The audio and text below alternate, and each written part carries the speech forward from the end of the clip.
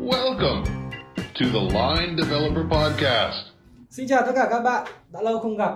Không biết là các bạn có còn nhớ tới mình không? Vẫn là mình đây, Vũ Quang, host của Line Developer Podcast đây.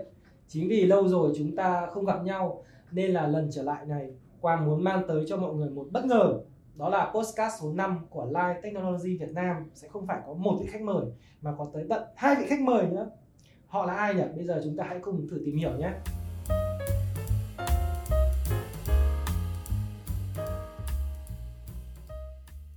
Xin chào mọi người, mình là Hải, hiện đang là Backend Engineer tại Line Technology Việt Nam.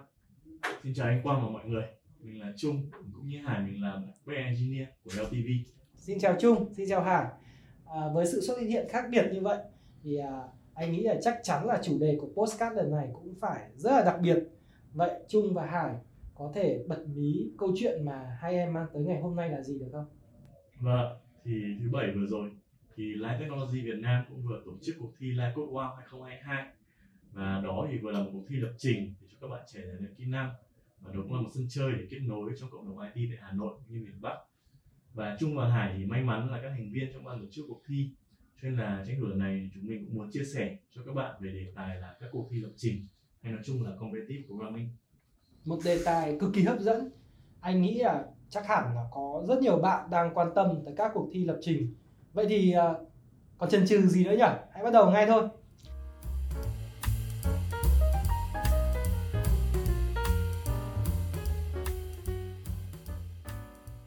Câu hỏi đầu tiên, điều gì khiến lập trình thi đấu lại hấp dẫn các kỹ sư đến vậy? Em nghĩ rằng lập trình thi đấu thì cũng như là một môn thể thao bóng đá vậy. Tại sao Ronaldo luôn mong muốn được đến một câu lạc bộ, được đá C1, được nâng chiếc cúp tai voi danh giá? Thì lập trình cũng như vậy thôi. Để có thể đến được đỉnh cao của danh vọng trong giới công nghệ thông tin thì chúng ta sẽ có một cuộc thi giải thuật, các cuộc thi thuật toán. Thực ra thì nói vui vậy thôi chứ. Khi các bạn tham gia lập trình thi đấu thì các bạn chắc chắn là những người rất xuất sắc về thuật toán. Khi đó thì các bạn sẽ có một vị thế rất khác biệt, một nấc thang để giúp các bạn có thể chuyển được từ developer thuần túy sang một engineer. Thuật toán chính là cốt lõi trong ngành lập trình. Chắc là các bạn sẽ muốn là người viết ra một thư viện vạn người dùng, chứ không phải là nhóm những người đi khen thư viện này, thư viện kia dùng tiện quá, nhanh quá, đúng không? Chắc chắn là như vậy rồi.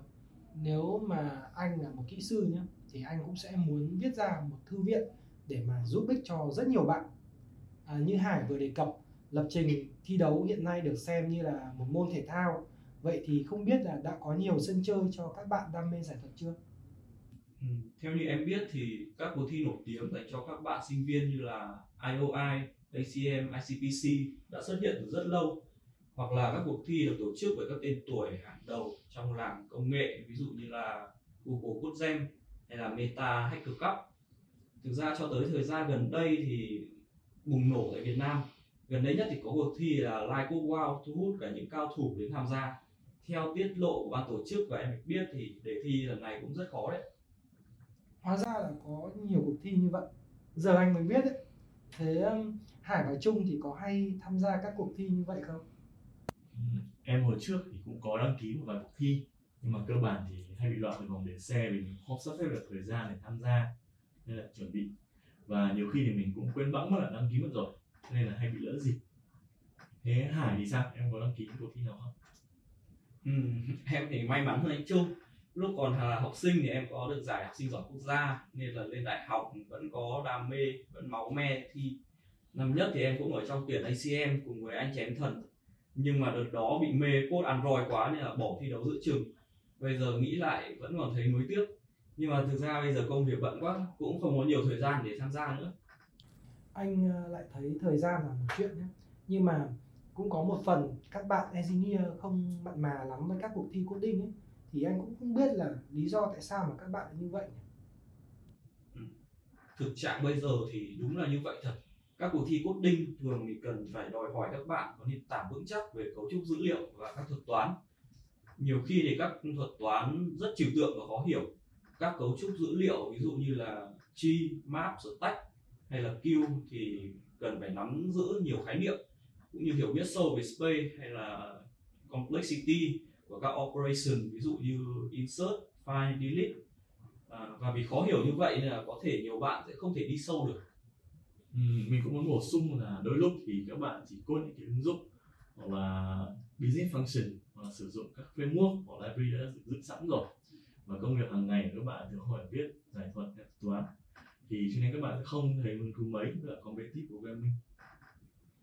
Theo Trung và Hải, competitive programming ấy thì có đơn giản chỉ là một cái sân chơi nơi mà mọi người tranh tài với nhau, hay là qua những cái competitive programming đấy nó còn mang lại những cái lợi ích khác cho mọi người? Biết đâu là bây giờ mình chia sẻ những cái lợi ích đấy nhé, thì các kỹ sư lại hào hứng hơn với những cuộc thi lập trình thì sao? Competitive programming nói chung hay là thuật toán nói riêng thì tất cả đều sẽ rèn luyện cho tư duy giải quyết vấn đề càng ngày càng tốt hơn, và biết chọn công cụ giải quyết vấn đề sao cho phù hợp nhất. Ví dụ như là khi chúng ta muốn lưu trữ mà không biết số lượng thì có thể dùng linked list hay tìm quãng đường ngắn nhất bằng digit-char. Ngoài ra thì khi đi phỏng vấn, không biết các bạn giỏi đến mức nào, người phỏng vấn thường sẽ tổ chức một vòng live coding để xem các bạn giải quyết vấn đề ra sao và đưa thêm cho các bạn bài toán để thể hiện mình. Khi đó thì lập trình viên senior sẽ đưa ra được một sản phẩm code chạy nhanh hơn, performance tốt hơn, tối ưu tài nguyên hơn. Đúng rồi, còn kể cả trong lúc làm việc bây giờ cũng thế, anh cũng gặp rất nhiều bài toán để tối ưu. Vâng, đúng là vậy. Ví dụ như là khi mà mình có bài toán là tìm hàng triệu sinh viên thì ban đầu các bạn sẽ lưu ở trong list, thì phải dùng vòng lặp đi lặp lại có hàng triệu phần tử, độ phức tạp là ON. Sau khi tối ưu thì các bạn có thể lưu vào hash table với mã sinh viên, làm key thì chỉ mất là O1 thôi. Và ở đây thì mình cũng muốn nói thêm về các thuật toán để tối ưu hóa phần mềm. Và như các bạn đã biết đến định luật 80-20, 80% của operation như là CIOD thì sẽ chỉ mang lại 2% giá trị cho phần mềm của mình. Còn lại phần tối ưu các thuật toán bạn dùng để tối ưu sản phẩm sẽ quyết định nên là sản phẩm của mình tốt đến mức nào. Và thêm vào đó thì việc giỏi thuật toán cũng giúp các bạn phát triển thêm ở các mảng như là backend, research, AI hay là machine learning. Vì những mảng này đòi hỏi phải sử dụng thuật toán một cách thường xuyên. Cảm ơn hai bạn. Như vậy là chúng ta phần nào đã hình dung ra được điểm mạnh của competitive programming. Anh muốn đặt một câu hỏi ở đây là cái việc rèn luyện competitive programming ấy, thì mình nên làm như thế nào nó sẽ hiệu quả? Vâng, thì em nghĩ là tiếp cận competitive programming thì cũng không quá khó đâu. Thì các bạn hãy bắt đầu từ những cấu trúc dữ liệu đơn giản đến phức tạp, ví dụ như là linked list, stack, queue, xong rồi đến tree hay là graph. Và sau đó các bạn có thể sử dụng các thuật toán hay dùng như là sort hoặc search, và xong rồi nâng cao đến các thuật toán duyệt đồ thị như là DFS hoặc là BFS. Và nếu các bạn nào mà hứng thú tham gia cuộc thi kiểu ACM thì nên học thêm những thuật toán cao siêu hơn, ví dụ như là greedy hay là dynamic programming. Còn nếu mà các bạn chỉ cần phục vụ nhu cầu đi làm thông thường, chắc cũng chỉ cần tham khảo thêm thuật toán này thôi. Bên cạnh đó thì một số bạn chỉ có nhu cầu học thuật toán để phỏng vấn vào các công ty thì có thể tham khảo cuốn sách Cracking the Coding Interview. Cuốn sách này thì viết khá chi tiết và cụ thể, bao gồm các bài tập và chi tiết từng bước giải.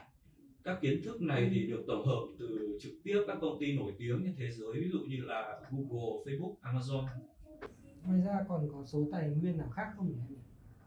Một số tài nguyên mạng khác có thể kể đến như là Codeforce hoặc là Topcoder hoặc là Vibelo, cũng như là một số tài liệu trên các trang open source. Và hơn nữa thì nếu mà các bạn muốn vừa rèn luyện kỹ năng cũng vừa có thêm điểm cộng trong profile cá nhân của mình, như vậy tham gia các contest online, và Codeforce thì có host khá nhiều contest như vậy. Theo anh thấy những cách mà tiếp cận trên Trung vừa nói ấy, thì phần lớn là dành cho những bạn mà đã có một cái nền tảng công nghệ thông tin sẵn rồi. Thế còn những cái bạn mà ví dụ như là họ chưa biết bắt đầu từ đâu, thì em có cái cách nào để giúp những cái bạn đấy là có thể dễ dàng tiếp cận hơn với những thuật toán không? Đầu tiên thì đối với các bạn sinh viên mới đã đậu vào các trường công nghệ thông tin mà chưa từng học tin từ cấp 3 thì em nghĩ các bạn đừng quá lo lắng. Tại vì tất cả các trường đại học về công nghệ thông tin đều có môn cấu trúc dữ liệu và giải thuật. Nhưng mà việc chủ động tự học, tự tìm hiểu vẫn rất quan trọng. Tại vì thời lượng môn học này khá ngắn và gần như chỉ mang tính chất giới thiệu. Còn ngoài ra thì một số bạn mà chưa từng có nền tảng công nghệ thông tin thì các bạn có thể tìm đến một số trung tâm đào tạo. Hiện nay thì ví dụ như là có Big O Coder cũng đang khá nổi tiếng.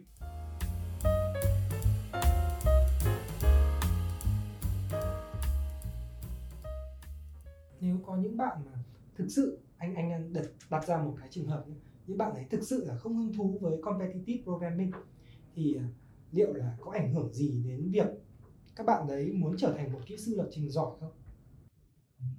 Theo như em nghĩ thì việc giỏi computer programming sẽ là một lợi thế để giúp các bạn có nhiều cơ hội như lựa chọn hơn cho nghề nghiệp của mình. Và thuật toán cũng như cấu trúc dữ liệu là phần nền tảng mà kỹ sư cần phải nắm chắc và biết cách sử dụng phù hợp để xây dựng sản phẩm. Nhưng mà nhiều khi thì mình nắm vững cái kiến thức cơ bản rồi, nhưng mà mình tham gia cuộc thi thì vẫn không xếp được hạng cao tại vì là nhiều yếu tố khác. Ví dụ như là thời gian nó có hạn, hoặc là mình bị áp lực tâm lý, hoặc là đề bài bằng tiếng Anh nhưng mà mình không quá hứng hạn. Thì nếu mà các bạn thật giỏi competitive programming thì đó sẽ là điểm cộng cho các bạn, nhưng mà nếu mà các bạn không tham gia hay là tham gia mà là kết quả nó không quá cao thì đó không phải điểm trừ khi mà cái cơ sở mà bạn đã có thật sự là vững chắc. Đúng rồi anh Trung, em nghĩ các bạn không quá giỏi về giải thuật cũng đừng quá lo lắng. Ngoài thuật toán và cấu trúc dữ liệu ra thì các kỹ sư công nghệ thông tin còn phải nắm chắc rất nhiều mảng nữa, ví dụ như là networking, database hay security, và kinh nghiệm làm việc cũng là một phần không thể thiếu để giúp các bạn trở nên tốt hơn.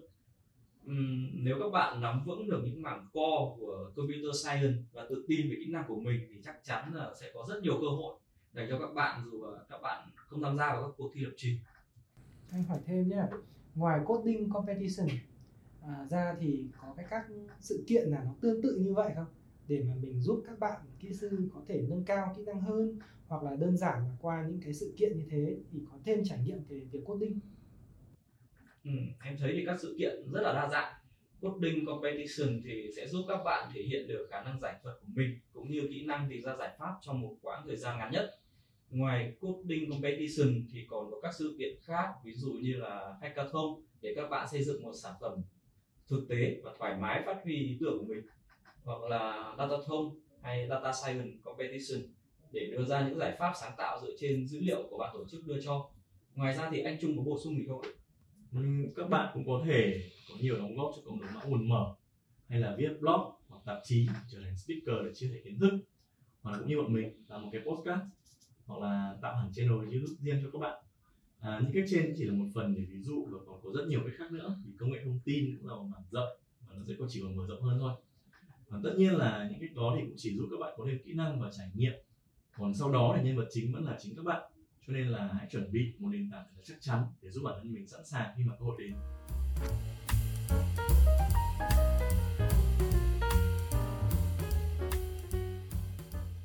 Hôm nay chúng ta đã bàn khá nhiều về competitive programming, từ những cuộc thi lập trình mà đang rất là hot đến những lợi ích và cách thức để mà chúng ta có thể rèn luyện trong các cuộc thi như vậy. Thì trước khi kết thúc podcast ngày hôm nay, nếu mà được chọn một từ thôi nhé, một từ để mà nhắn nhủ tới các bạn đang nung nấu ý định mà tham gia competitive programming thì hai em Hải và Trung thì sẽ chọn cái từ như thế nào? Vâng, vậy cho em đi trước ạ. Em sẽ chọn practice, bởi vì luyện tập sẽ giúp chúng ta nâng cao kỹ năng giải thuật cũng như lựa chọn thuật toán tối ưu nhất. Code nữa, code mãi. Thế còn Trung? Hơi khó ạ. Em sẽ quyết định chọn là explore. Tại vì mọi thứ đều bắt đầu từ tìm hiểu, và sau khi tìm hiểu chúng ta đã nhận ra là bản thân mình có hứng thú, có động lực để đi sâu vào vấn đề đấy không. Đồng thời cái concept của explore thì cũng là kiểu tìm hiểu vấn đề ấy, để giúp chúng ta mở rộng các suy nghĩ của mình. Xin cảm ơn hai khách mời vừa đẹp trai vừa giàu kinh nghiệm của chúng ta ngày hôm nay. Xin cảm ơn các bạn đã lắng nghe. Hẹn gặp lại trong podcast gần nhất của Line Technology Việt Nam.